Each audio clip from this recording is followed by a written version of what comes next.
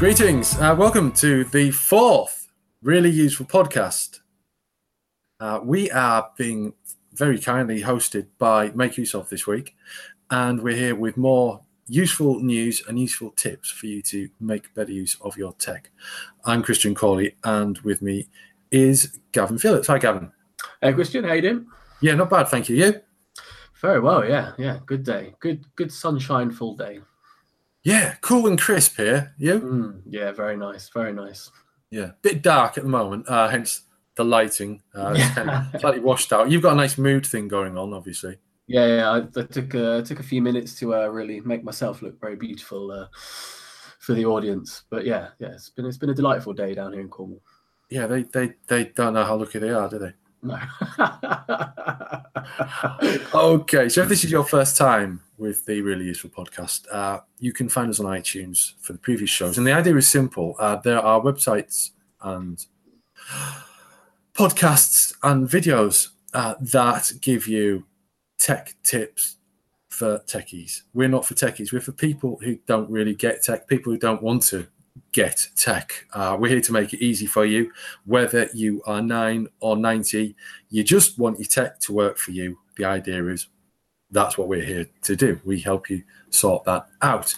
We are live on YouTube at the moment, and we will, wherever possible, answer any questions that you might have. Hello, Rafael Fernandez, and everyone else who's watching right now. I'm hoping more and more people come via Twitter and Facebook in the next few minutes. But, we're going to crack on regardless. You'll be able to watch the show, I dare say. That's usually what happens, isn't it? You can usually catch up and rewatch them later on. And we will be issuing this as an audio podcast on iTunes and Spotify and all those other fantastic places where you can find us, thanks to the excellent hosting at Anchor, which is absolutely free, and that I'm not being paid to say that. I'm really impressed with the Anchor podcast service. So, Gavin, do you want to kick us off? Yeah, can do. Well, we mainly noticed in the news this week that Spotify has updated and is launching its Endless Artist Radio, and that's a new feature coming to the premium subscription.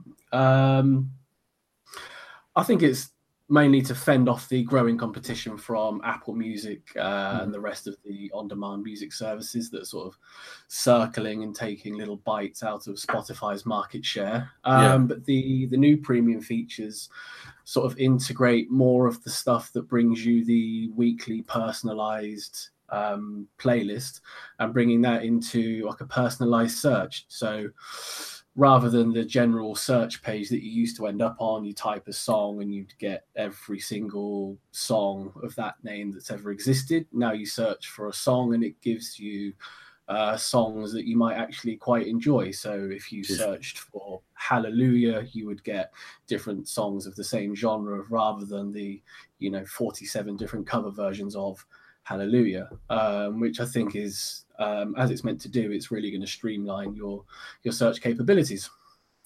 The Spotify thing, I don't use Spotify a lot. I'm an Amazon Music because it's just convenient because I've got a lot of Amazon devices around the house. It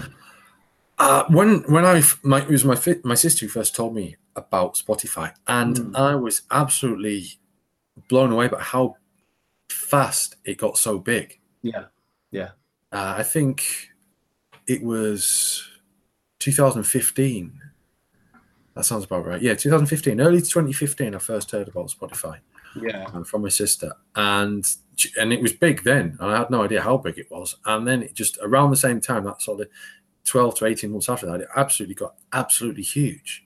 Yeah, according to Statista, it's 83 million paying customers, which is I mean, that's a serious amount of customers, considering, like we're saying, there are so many market options now, and especially like you said with Amazon, because so many people buy into the Amazon Prime subscription. You think more people would switch over and start using it as they're paying for it anyway.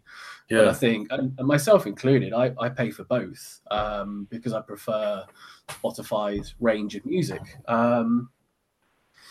But yeah, it's interesting they've finally started to streamline search because it's something that a lot of people have wanted for quite a long time.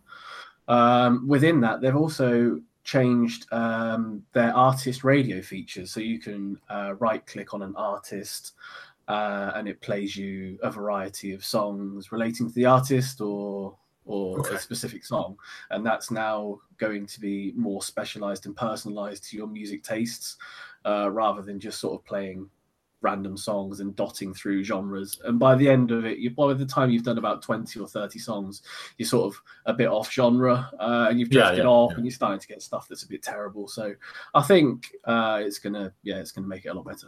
Well, hopefully also this will help up the game for Apple, perhaps, and also particularly for Amazon, as I mentioned, because I'm just going to. This is something that happened. I've tried already today, just because I like the track and I like the artist, and I have an Amazon Music subscription. Now, this is what happened. Okay, Alexa, play Chiquita by Aerosmith. Chiquita by Aerosmith on Amazon Music. Now, that's not what happened earlier on. Alexa, stop. What happened earlier today was that I was told that I couldn't listen to Chiquita by Aerosmith because it's not in my music library. Okay. Yes, it is. I have a subscription. So, yeah, little things like that. They need to improve. I know it works now, and I can't listen to it now because I'm talking to you. But, that's the sort of thing that they need to improve, Amazon. Yeah, but that's fantastic for Spotify users. It's absolutely great.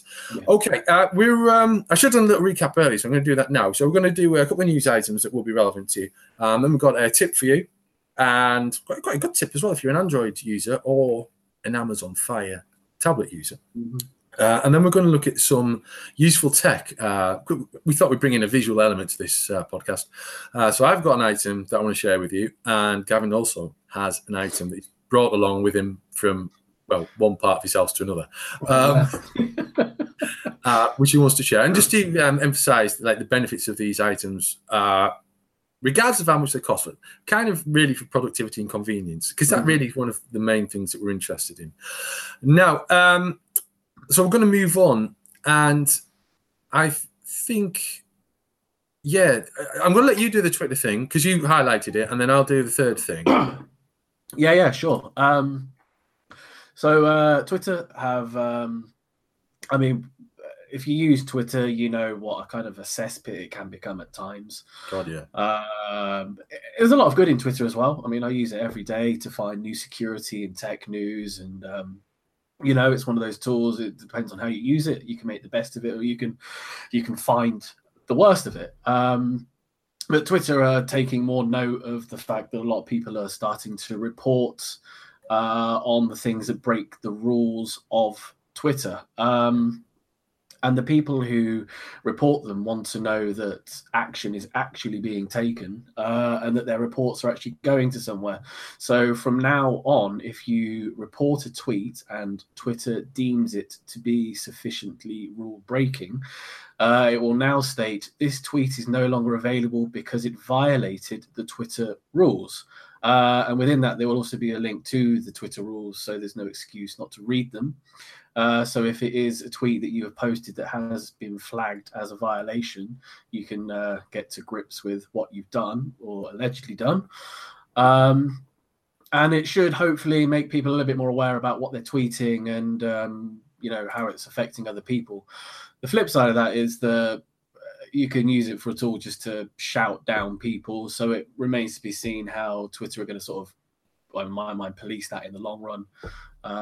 You can already use, and we've seen on platforms like YouTube in the past, those heavy campaigns where people just pile in on a single video to get it taken off if they don't agree with it. So it's a form of censorship in that sense. So it remains to be seen how it will actually work out. But I mean, if they're bringing it to the forefront and making people more aware of the rules of the platform, maybe you'll see a decrease in the kind of worst aspects of it. So it's kind of, it feels like not before time to be dealing with those types of problems, doesn't it? So one of the things we just been brought to my attention, just going back a moment, is if uttering the word Alexa over loudspeakers is prone to set up other people's devices. We have a comment from Rob Nightingale of makeuseof.com. to that effect. So sorry about that. He said, "Don't do it again, please." Yeah, I won't do it again. Yeah, what's Twitter? I've do you know what I've lately, for years, I've just not bothered with the report things on Twitter. But as things tend to get, in politically on both sides of all political debates, people seem to be taking increasingly extreme positions. And one solution is just to switch off your phone and go and do something else. Another solution is to maybe try and this is something I've only just started to do, and that is to report messages. And it feels a bit telltale, but at the same time, if we're trying to foster a better way of doing Twitter, I think it's kind of important to at least consider doing it from time to time. So these are good changes. Yeah, exactly. I think there's times where you see stuff, and it is obviously, hateful content or similar, and it is it's an obvious thing where you feel like you should report it if it's directly attacking someone in a really awful way. I think there's a lot of stuff that you do kind of need to leave up there to allow conversation to flourish, and as we saw with the Google, the good sensor leak last week, those internal conversations that companies are now having about how they actually actively police this whilst allowing conversation to happen. And it's a massive internal debate that these companies are having to have, all the while introducing these products into the public. So there's no sort of boundary for them to get it wrong, or else everybody jumps on them. So it's a complete learning curve all the time. Absolutely, yeah. It's as I say, it does feel a bit telltale, but it really needs to. If Twitter's to survive, and if that mode of live conversation is to survive, there does need to be something in place. It might not be the best way of doing it, but I think it's probably the best way that's come along so far. So yeah. Okay, we're going to move on now. I'm just still updating the show notes, so everything we've talked about so far, you should be able to find there in YouTube, just below the video. And I'm just going to confirm that for you. Well, it's not there yet, but I'm sure it'll appear later. We will have show notes published, and they will be available in the old on the iTunes podcast listing as well when we go audio only in a few hours' time. Right, so let's get this next thing going, which is something I found, and it is, although there is a lot of sort of UK-esque stuff about this, Make Use Of is an international site. We both contribute to Make Use Of, and the Really Useful podcast isn't bound by location, only in terms of who's talking. Just so happens that Gavin and I are both in the UK. Some of our other team members, we've got Ben Stegner, who's in the USA, and we've got Ian Buckley, who's British, but he's in Germany. So, covering all bases there. Truly global. Yeah, totally slightly quarter north hemisphere global. Yeah. But British shoppers have been deceived by misleading Amazon product reviews, found a study by the British consumer magazine, which is a great publication, which has done sterling work for consumer rights over the past 30 years, if not more, here in the UK. And, the thing about this is it isn't only British customers that have been duped by reviews on Amazon. They basically purchased 5 items and wrote reviews for them as instructed. The chosen people. 3 out of the 5 purchases were not refunded. In 2 cases, the reviews were not considered positive enough, which gave one of the promoted products, a smartwatch, a 2-star review and did not receive a refund of the purchase price. And the Amazon seller told them to rewrite the review because in the case of a free item given to reviewers, it is the default to give 5-star evaluation. This whole thing has turned into kind of rackety sort of underground industry around Amazon and eBay as well, whereby people are given the opportunity, joining Facebook groups, sort of bidding on reviews and getting free hardware for good reviews. And it skews the results and it makes it appear that a piece of tat is absolutely fantastic. Have you ever been caught out with one of these, Gavin? Well, a fake review on Amazon. I can't think I have not on Amazon. I definitely have on other sites. Mm-hmm. I can't think of a specific Amazon example, but you definitely read through them and you can see some of the reviews are just so glowing. And I always find it's the ones that actually make specific reference to a huge range of features that a specific item has, and they're very, very detailed about specific, say, dimensions or power aspects and this and that. And they the ones that seem kind of overbearing, scripted, you might say, always with a 5-star. So yeah, you can see how it happens. You can see how people are easily duped as well, because they're there and they're prominent, aren't they? So yeah, I've started doing this, and so far it's been successful for me. I think it's worth sharing, and that is when you're looking on Amazon, look at the item that you're planning to buy, and scroll down and have a look at the reviews. Now, you'll find them all listed in categories. You're like the 5-star, the 4-star, 3-star, 2-star. Ignore the 5s and the 4s and start with the 3s. You can just click those and it'll bring up a list of 3-star reviews. Click the 2, list of 2-star reviews, etc. Read these reviews and see if they appear to be realistic, and more importantly, if they've been given a low score for something that appears to be quite trivial. I find that people that give are sorely disappointed by a very small aspect of things, or something, then you can be more or less certain that the actual item is pretty good, and they've just been hacked off that it doesn't feature, I don't know, 3 SIM card slots. Yeah. You know, I think that's the way to do it. Look for poor reviews that are unnecessarily low, as opposed to, inflated, unnecessarily high scores. Yeah, absolutely. Yeah. There was another site which I haven't used much, but I have posted 1 or 2 reviews into it, which is Fake Spot. I don't know if you ever used that. Oh yes, Fake Spot, of course. Yeah, which is really handy. I've only used it a few times, and it was one of those times where it was an overly glowing review, and it came back and it said, this poster has a reputation for posting this exact same sort of review. And then you can see, hold on a minute, this single account is posting reviews on however many products, and you think, well, this person's either a multi-millionaire spending their time on Amazon, or someone who's got a different agenda going on. So websites like Fake Spot, and there's a few others around as well, but they're really good at weeding out these fake reviews. Like Christian said as well, go through them and find the ones that read realistically as well. It's tricky. I always used to look for the ones with grammatical mistakes. Did you ever do that? Because it felt like they were a bit more realistic. But you think you caught onto that a bit more? If they feel colloquial language. Yeah. Oh, yeah. Something just feels real. Something that reads like the way someone would talk. Yeah. Something's a bit conversational, yeah. Yeah, a bit more natural. Yeah, it's tricky. It is very tricky.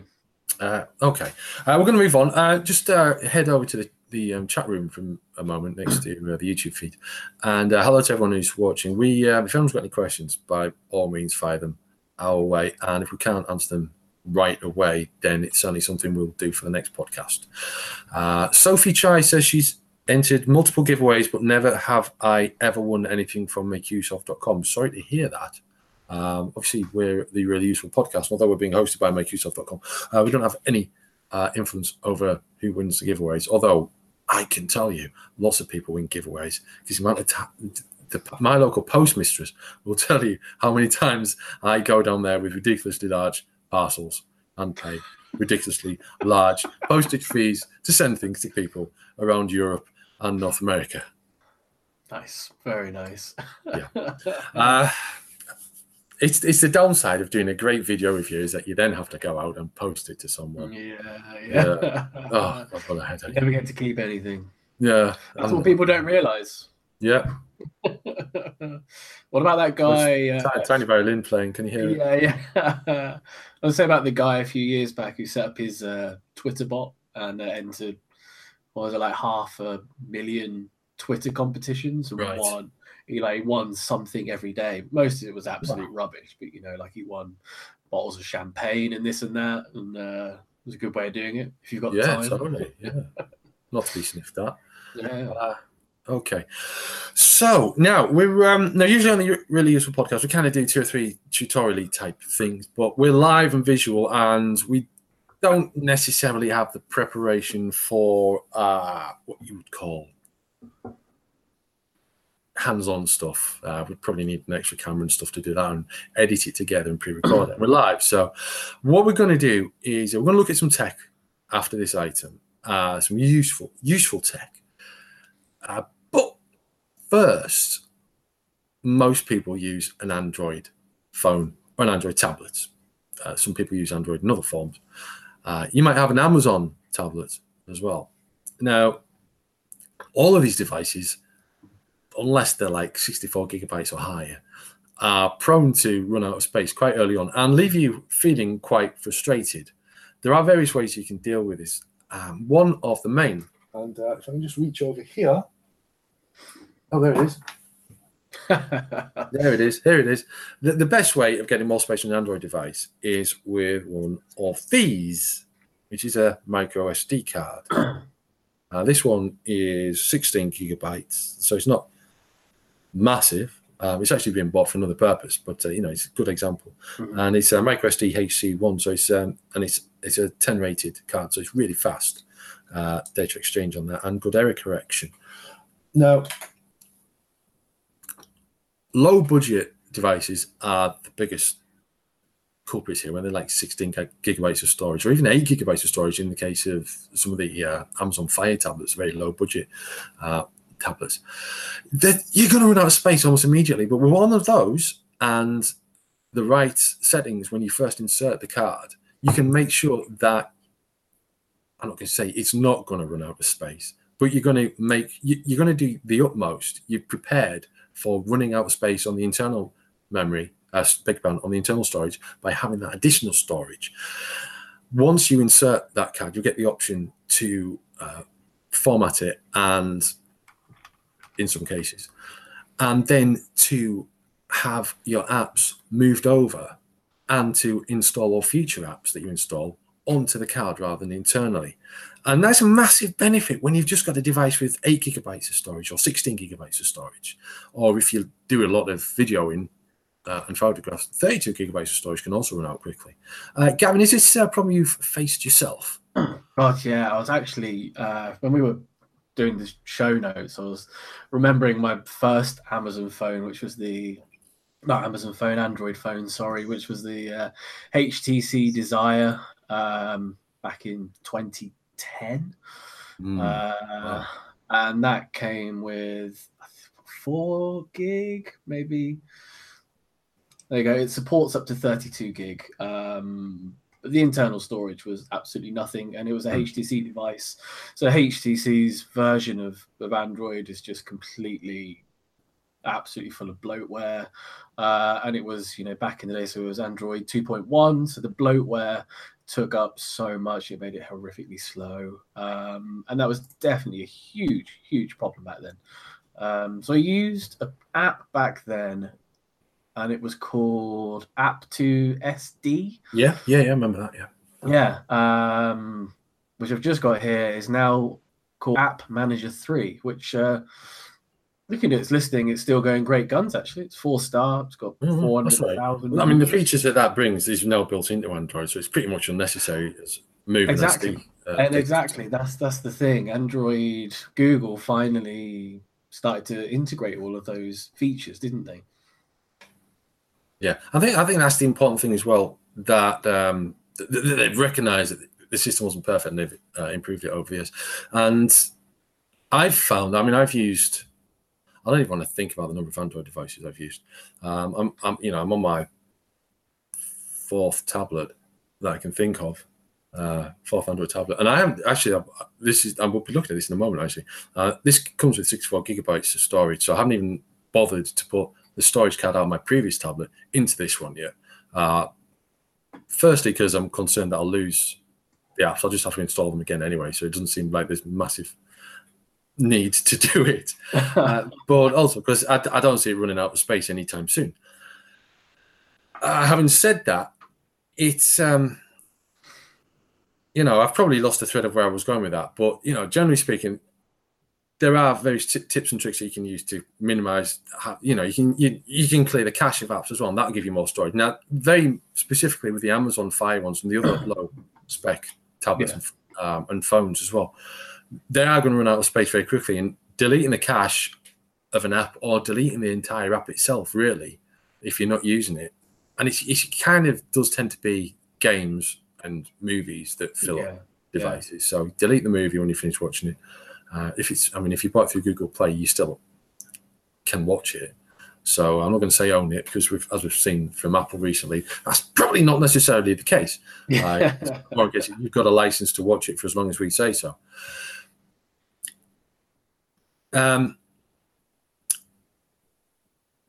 So just getting back on track there, because I've completely thrown it, is delete stuff on your low spec devices. It's your only options to delete stuff, unless you've got an SD card slot that you can fill with a reasonable sized SD card. And it's pretty much where it is, isn't it? Yeah, absolutely. Luckily as well, the price now of quite a large SD card is dropped significantly in the last few years, and you can pick up an 128 gig class 10 super fast one, like you were saying. You can get them on deals now for 20 quid, which is insane, really, isn't it? If you think $35 odd, is that? Which is it's absolutely crazy. And like we were saying as well, Android is now extremely easy to do it on. You head to your settings, apps and notifications, app info, and there's a button, and you click it, and it does the job. Yeah. Yeah, absolutely. Some good suggestions coming in the chat there. So thank you to all of you. I would mention you all by name, but I don't want to get the podcast banned from iTunes for saying the name of one of you. So our SA Biscuits and Wine, thank you. Seriously though, good suggestion. And actually, what I'm going to do, I'm just going to do a quick screen print so I don't forget that. Because everything's going on in my head with this podcast.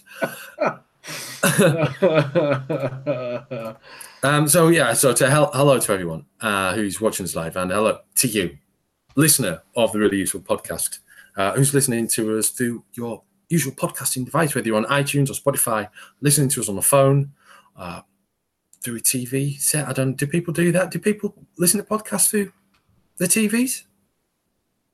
If you've got a smart TV? I don't know. You can, can't you? Surely. You can, but do you?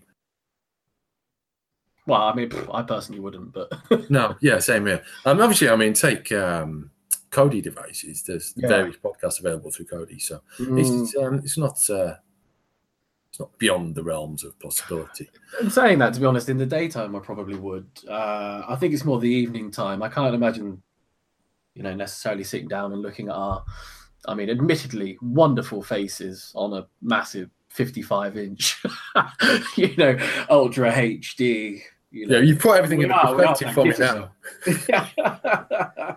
That's why I went for the moonlight in case. Deal with the blemishes. Yeah, that's why I'm in shadow. Yeah, totally.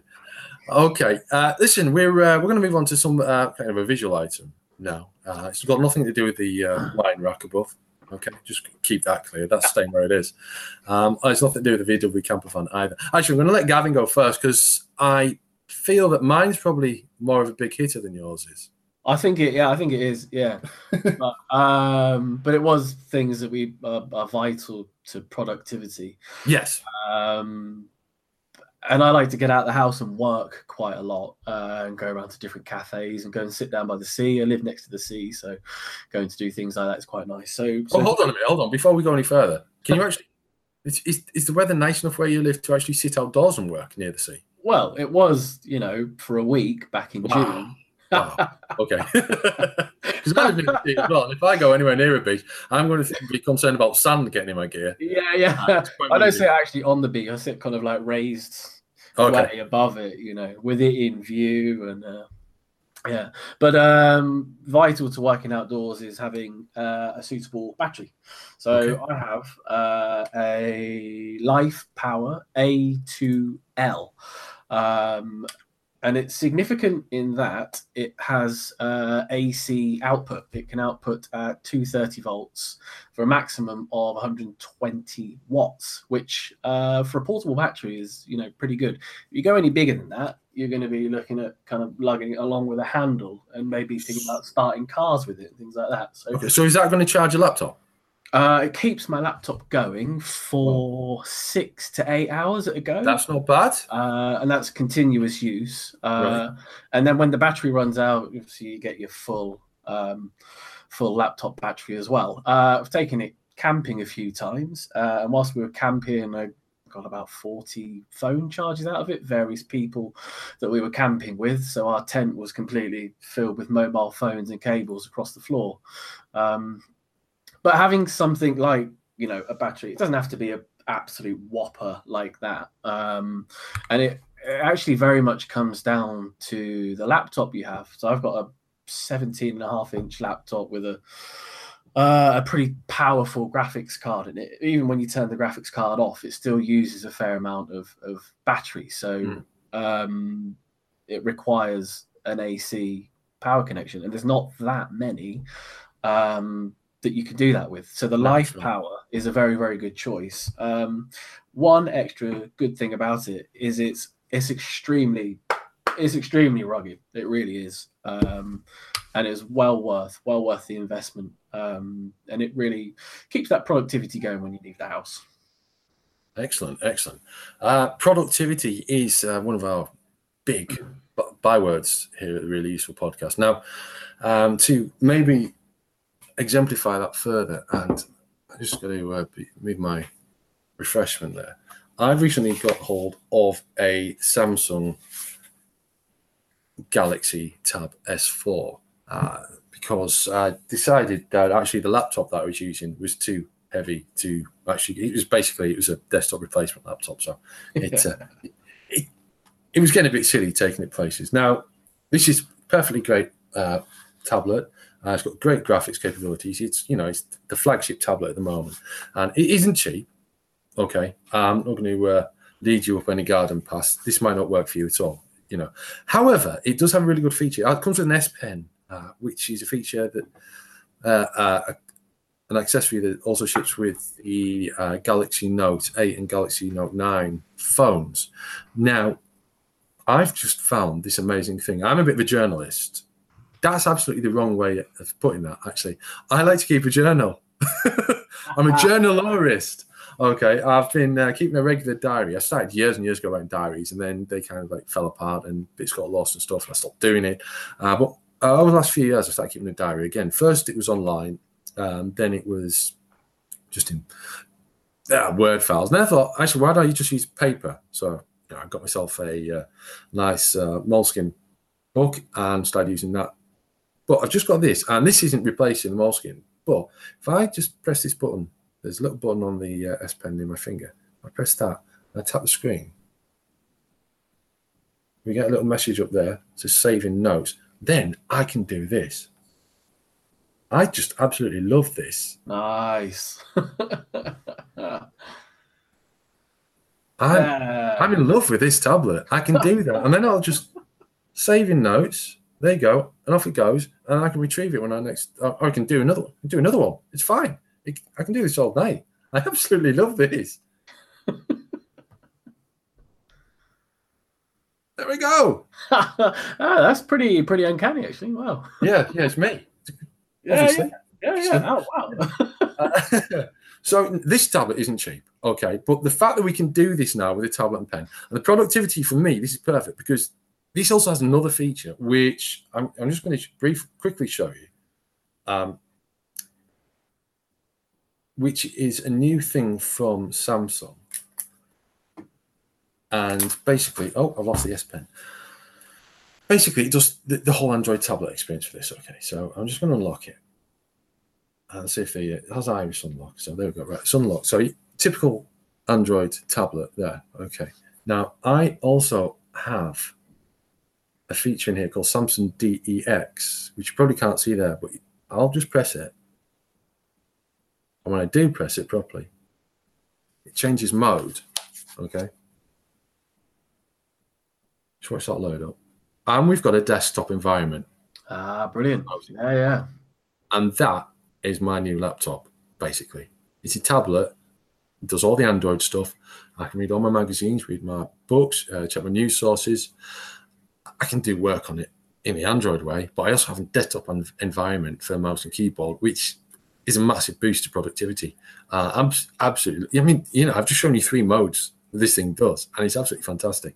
It's well worth the money. It isn't cheap by any means. However, the S Pen thing it's going to be a feature in other devices soon. It's got 4,096 points of pressure.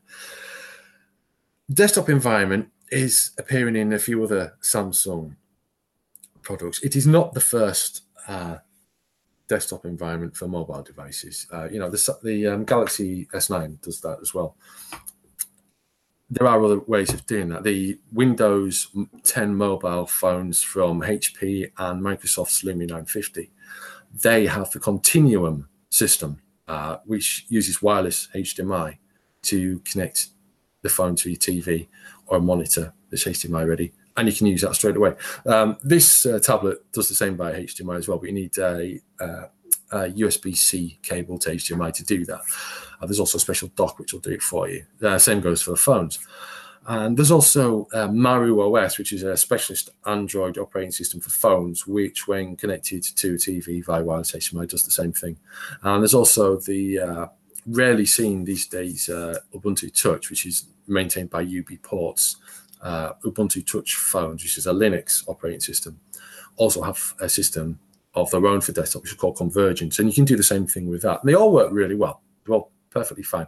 I do think, having used all 3, I do feel that Dex is the one that might just finally break this kind of using your phone or tablet as a desktop computer paradigm into the mainstream. But that, I just love writing on my tablet. Like, it's an actual tablet. It's crazy, isn't it? I could just go on the roof and do that with a piece of chalk. Send help, please. Absolutely. Okay. Well, we are here for another minute or so. If anyone has any questions, just throw them at us. As mentioned, you'll be able to listen to this podcast again on iTunes, on Spotify, on Google Podcasts, and all the other places in probably a few hours, because I'll be getting to work editing that together and publishing it pretty much as soon as Gavin and I have finished talking. This is the 4th really useful podcast. We started off with about 50 listeners in the first week. We're hitting 100 listeners for episode 3. So I'm pretty excited about that. So we're obviously gaining a nice little bit of momentum there. The aim, as we said, is to break down tech stuff and stop, kill the jargon. Stop doing tech stuff for tech people. Do tech stuff for real people who need to use the tech. And I haven't got the time to listen to the bull. Okay, so... And, we're going to attempt to fix everything that we can for you in that regard. However, obviously, there's only 4 of us, and we kind of need a bit of help for suggestions from you. And also, if you can share the podcast or this videocast. Do people say videocast anymore? Probably not. It's not 1950. Last time I checked, it wasn't anyway. Share what we're doing and give it to your friends and your relatives who aren't that au fait with technology, who aren't that familiar with technology, aren't that comfortable with technology. And we're aiming to bring them and technology together in a way that's compatible for everyone. That's pretty much it, really. And make sure the technology is working for you and is productive. I mean, hey, this is the thing, right? Okay. Someone has to deal with this. Glasses, lights, webcam. What's going on there? Okay. One day someone's going to deal with this. Maybe something to do with like Google Glass will fix it with because it had just a single quite sheer single visor, wasn't it? It wasn't a double visored thing. So maybe you'll be able to implement something like that. Could be, yeah. Or it could be just, a case of special filters on the glasses might do it. I don't know. I'm not really an expert in optics. This may come as some surprise to you. Yeah, maybe, yeah. The contact lenses with an overlaid HUD inside them. That would be cool, wouldn't it? One for the future. Definitely one for the future. But yeah, so pass us around in the nicest possible sense. Share the link to the Really Useful podcast to all your friends and relatives who aren't that au fait with technology, who aren't that familiar with technology, who want more from technology. The people that you hear complaining that their phone or the tablet or the TV or the DVD player or the game console or the laptop or even, I don't know, their smart oven or smart fridge isn't working for them properly, or even the car, the features in the car, because cars are connected these days as well. Point them in our direction, and we are here for a long time, I hope, to break these things down and give people a fighting chance of getting to use the technology the way that they expected to when it was sold to them, when they bought it, the things that they were promised. We're going to help technology fulfill its promises to the average Joe. I've been Christian Corley. Well, I am Christian Corley. I have been Christian Corley, and I will be for some time to come. That's Gavin Phillips, my colleague from makeuseof.com. And that's all from this live, really useful podcast, courtesy of makeuseof.com. Big thanks to the Make Use Of team for letting us use their YouTube channel. You can follow us by subscribing to us on iTunes. You'll find the link below the video feed here.